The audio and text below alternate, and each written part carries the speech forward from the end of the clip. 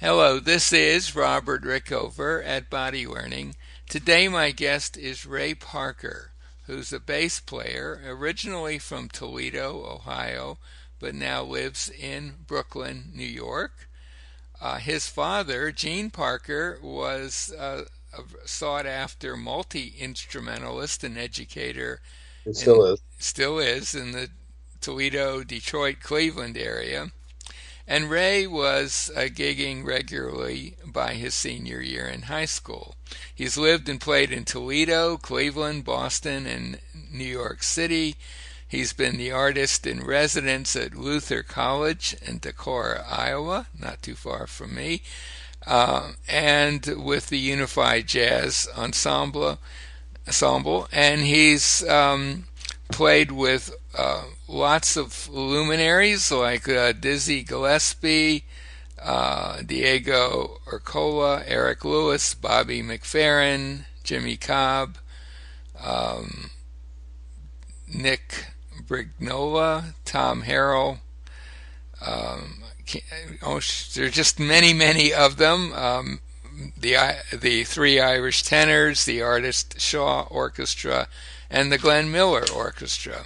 And Ray has had some lessons in the Alexander technique, and we're going to talk today a little bit about his experiences with that. Ray, welcome to the show. Thank you for having me. Well, it's good to talk to you. I should say that I originally was introduced to Ray via a YouTube video that he put out a few days ago, and I thought it would be interesting if we did a podcast interview. So, Ray, before we get into your own experiences with the technique, could you could you give your elevator conversation answer to the question, what is the Alexander technique? Yeah, I mean, what I tell people shortly is that it really can't be described well in a sentence or a paragraph or two. But in short, what it is just studying how you use yourself, basically, Yeah. and And how to improve it.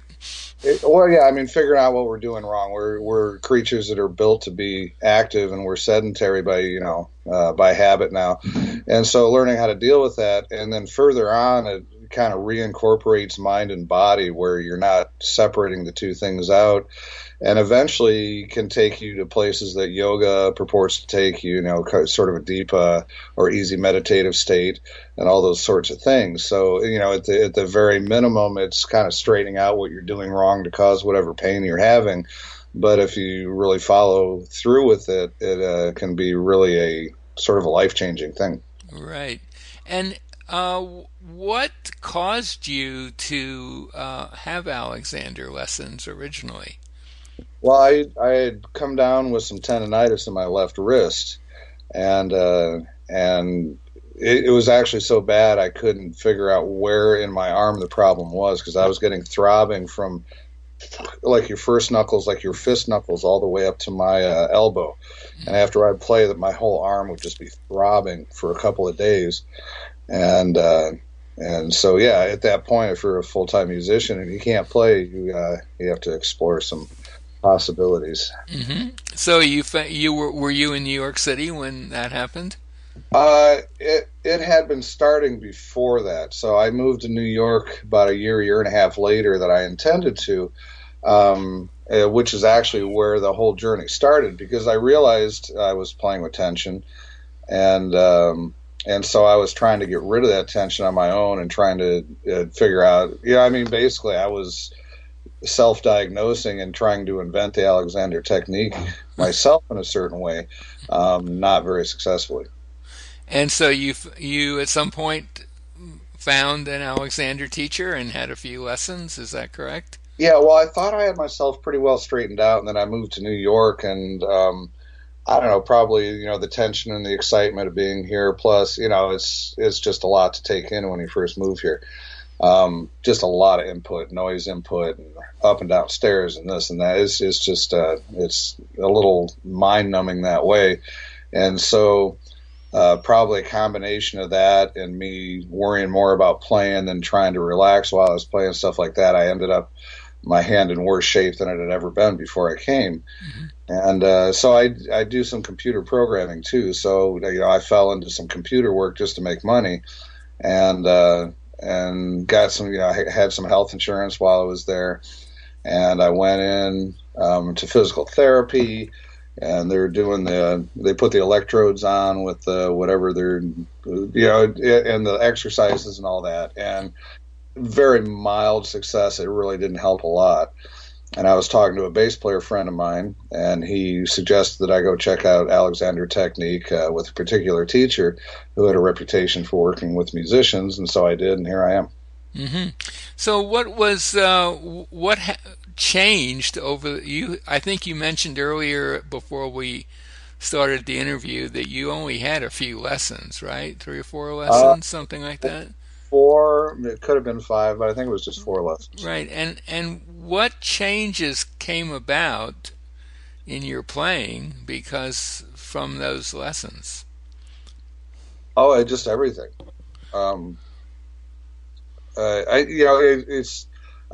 Music's something you're always working on if you're honest about it. And some people reach an age and they just kind of do what they do, but I've never been that way. And so, what I'm saying is it's hard to say what Alexander did, what it didn't, or what it allowed me to do through practice and working on other things. It really becomes part of your whole existence. So, you can blame your bass playing on a Hostess Muffin, I suppose, but drawing the exact line on a flowchart would be tough. Right. Well, for the tendonitis. That's gone. Gone. I can play. Yeah, acoustically, I can, which is very physical. I can play 10, 12-hour days with no effort, no thought. I mean, you're tired, of course, at the end of the day, but it's not. The tendonitis thing is not a consideration anymore. That's long in my past. Although I will say, where the tendon I damaged is one of the little ones that holds your wrist together. Mm-hmm. So if you were like put your thumb up like you're hitchhiking, and and that tendon that sticks up, if you stick your finger up underneath there, that's the one that I damaged. And so once you damage a tendon, it's permanently damaged. And so what'll happen if I'm playing really hard, or sometimes just kind of at random, there's a couple of bones that will they're supposed to be one way, but they can go the other way too, not properly. Mm-hmm. And I can feel that something's a little tight in my wrist, so I rub it out. I might be able to do it right now. I'm going to do it near the speaker. No, it's in the right spot now. But, it'll feel a little tight or weird, and I rub it out, and it kind of clicks, and then I'm fine. So, that tendon's kind of permanently stretched, So if I've been moving equipment around or this or that, or maybe I did dig in a little bit too hard with my left hand, I can knock that out of place. Mm-hmm. It doesn't hurt or anything. It just feels a little tight and strange, and I rub it out, and, just like in 1 second or 1 or 2 seconds, I rub it out, and click, it pops into place, and I might not think about it again, but think about it again for another couple of months or something. Right. But when you talk about long days of playing, I assume you're standing up that whole time? Oh, yeah. So... Yeah, I'm lazy. I tell people it's because I'm lazy, because I like to sit down on the break. Right. But standing up for long periods of time can be a real challenge for a lot of people. Was it tricky for you to do that before taking lessons? I've pretty much always stood and played.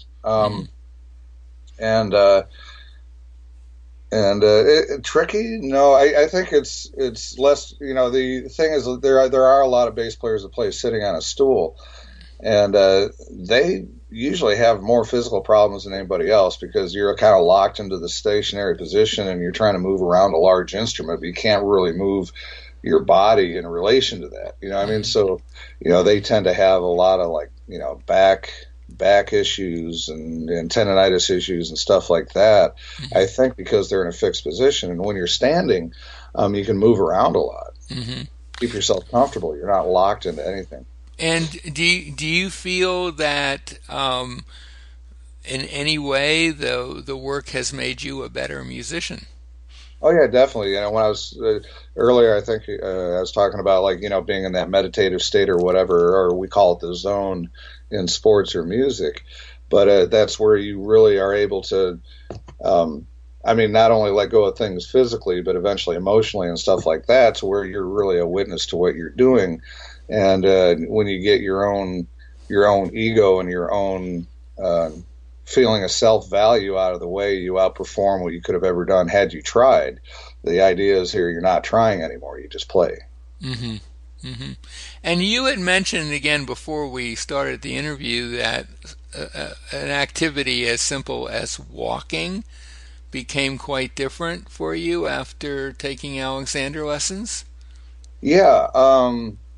Walking, standing, sitting. Yeah. And, and honestly, and something I think I want to throw in here too, is I do a lot of things that an Alexander teacher or somebody just studying it might look at you and say, man, you're doing that totally wrong.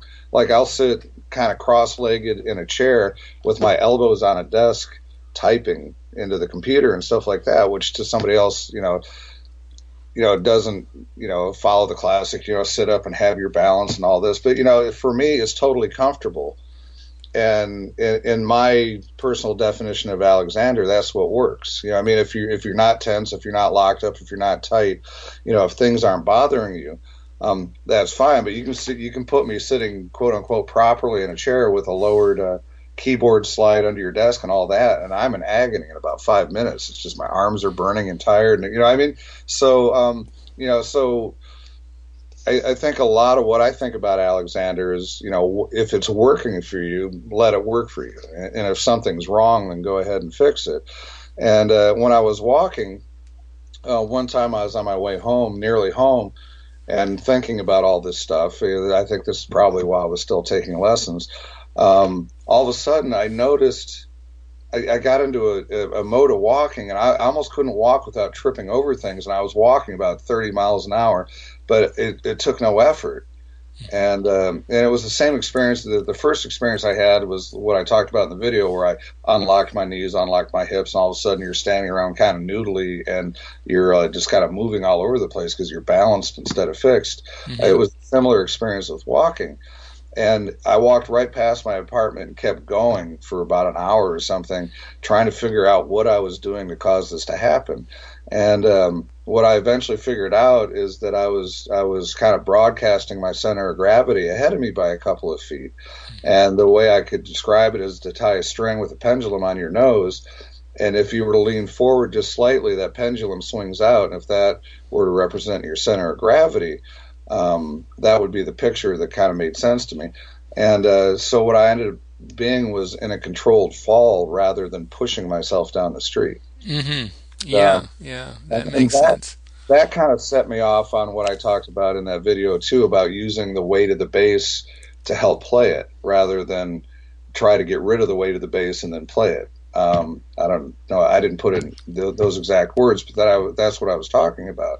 Is so instead of having to propel your own weight down the street, you use your weight to propel you down the street.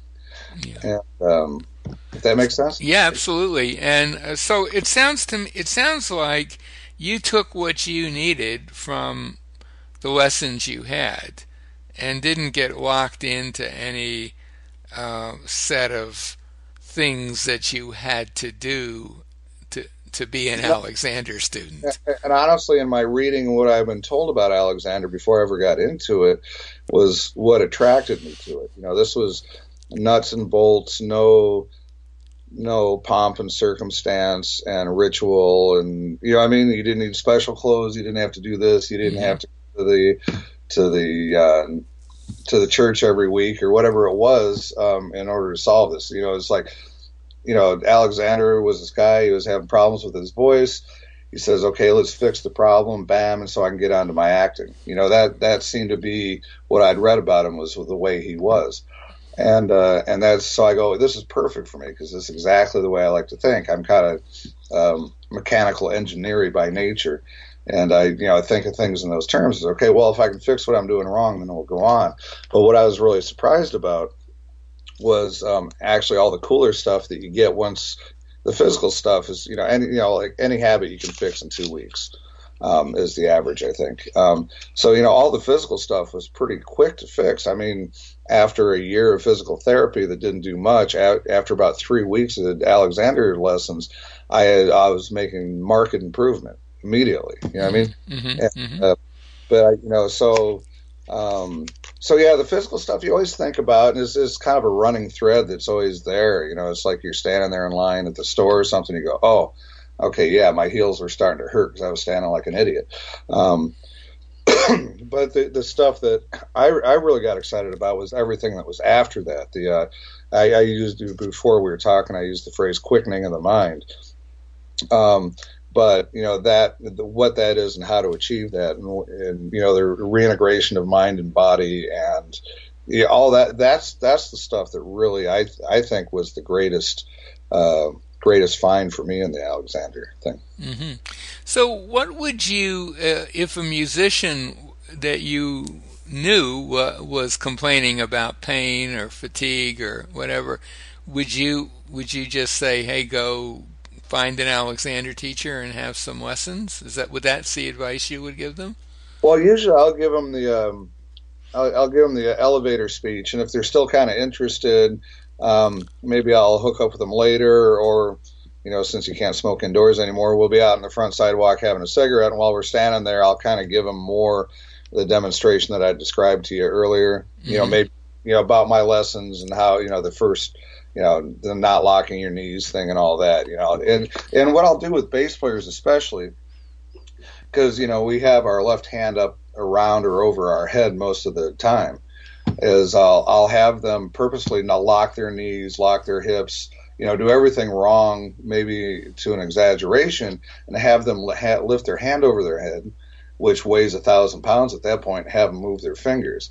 And then I'll have them do everything, loosen your knees, put your weight evenly on your feet, loosen your hips, blah, blah, blah. Now lift your hand, which is almost like it's full of helium or something. Mm-hmm. I'll say, now move your fingers. Mm-hmm. I go, that's probably the best demonstration I give for the physical thing, is that. And I said, now that you understand that, if that seems to be something you could work with, here's a teacher's number.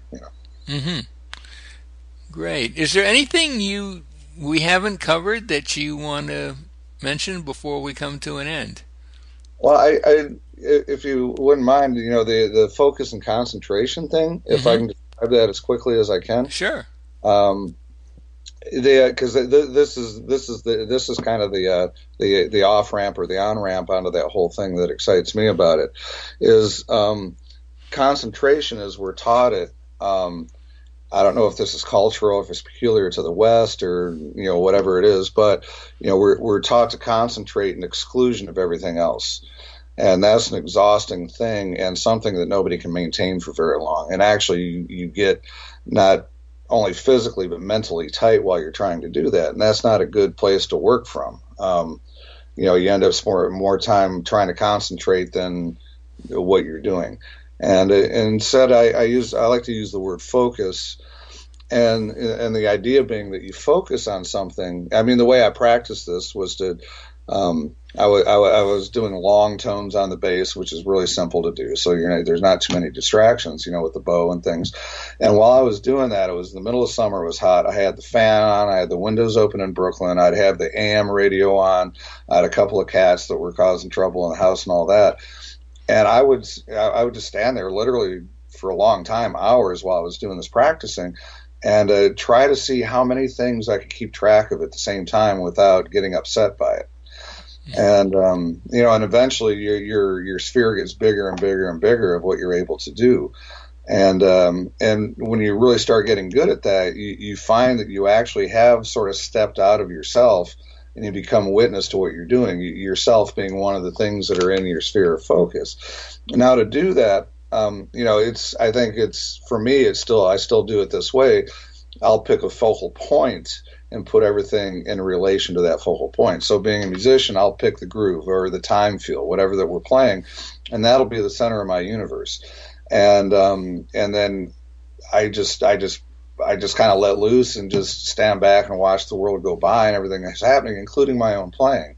And then bam, you're in the zone at that point. Hmm. And things like if the drummer is speeding up or slowing down, you can kind of you can bring them back to where it's supposed to be without effort or fighting it or anything like that. If somebody goes to the wrong part of the tune, on the very next beat, you're right with them. You don't freak out, and Hmm. so Hmm. Hmm. that was what I didn't expect to get out of Alexander, and what I did get. So. And that I would, I'm not a musician myself, but I imagine that ability, that kind of ability, is really important for the kind of music you play, which is jazz, right? Primarily. Yeah, but it's not. The thing is, I don't think it's just music. I mean, if you're a waitress in a busy place, if you're a manager, Hmm. Hmm. floor manager in a warehouse, and you got 30 people running every directions, and trucks are late, and this is, whatever's happening, Right. you can get into that space and take it all in stride and not freak out about any of it. Right. So So it's if you, a valuable tool for anyone, but I think for a musician, especially in the kind of music you play, it's particularly well, yeah, valuable, right? Yeah. this is jazz is. I mean, you have a very simple framework that you work from. You have a song, a set of changes, and then after that, it's really all improvised around that. So yeah, definitely. In some classical music and stuff like that, yeah, you know what everybody's going to be playing, so that reduces a lot of what might surprise you. Right. Um, but when you're playing jazz, everything, if it's a good performance, should be kind of a surprise. So, and Right. you want to be in a place where that enhances your experience rather than upsetting you. Okay, so I think this might be a good place to bring our conversation to a close. My guest today has been Ray Parker, who's a bass player living now in New York City. I will put a link to his website by the interview. He does, I believe, Ray, you do Skype lessons Yeah, in I bass. locally I teach in person, but I've signed up with a thing called lessonface.com, Right. which is where you saw those Yep. videos. Hmm. Yeah, so now I'm teaching worldwide. So if anything about our conversation intrigues you, and you live in the New York area, you can meet him in person. And if you live anywhere else in the world and you want to study with him, he you can find all that information out, how to do that from his website. So Oh, just Ray, a yeah, quick question while you're getting away here. Is there a resource for ah, special groups of people like musicians or yes, I'm glad you athletes mentioned to that. find a I, teacher? Yeah. I will also put by the interview a link to a website that will connect you with just about any aspect of the Alexander technique. There's a whole section for musicians, and it will also enable you to find an Alexander technique teacher anywhere in the world. So that will be taken care of also by the interview. So, Ray, thank you so much for doing this. Well, thank you for having me again. So.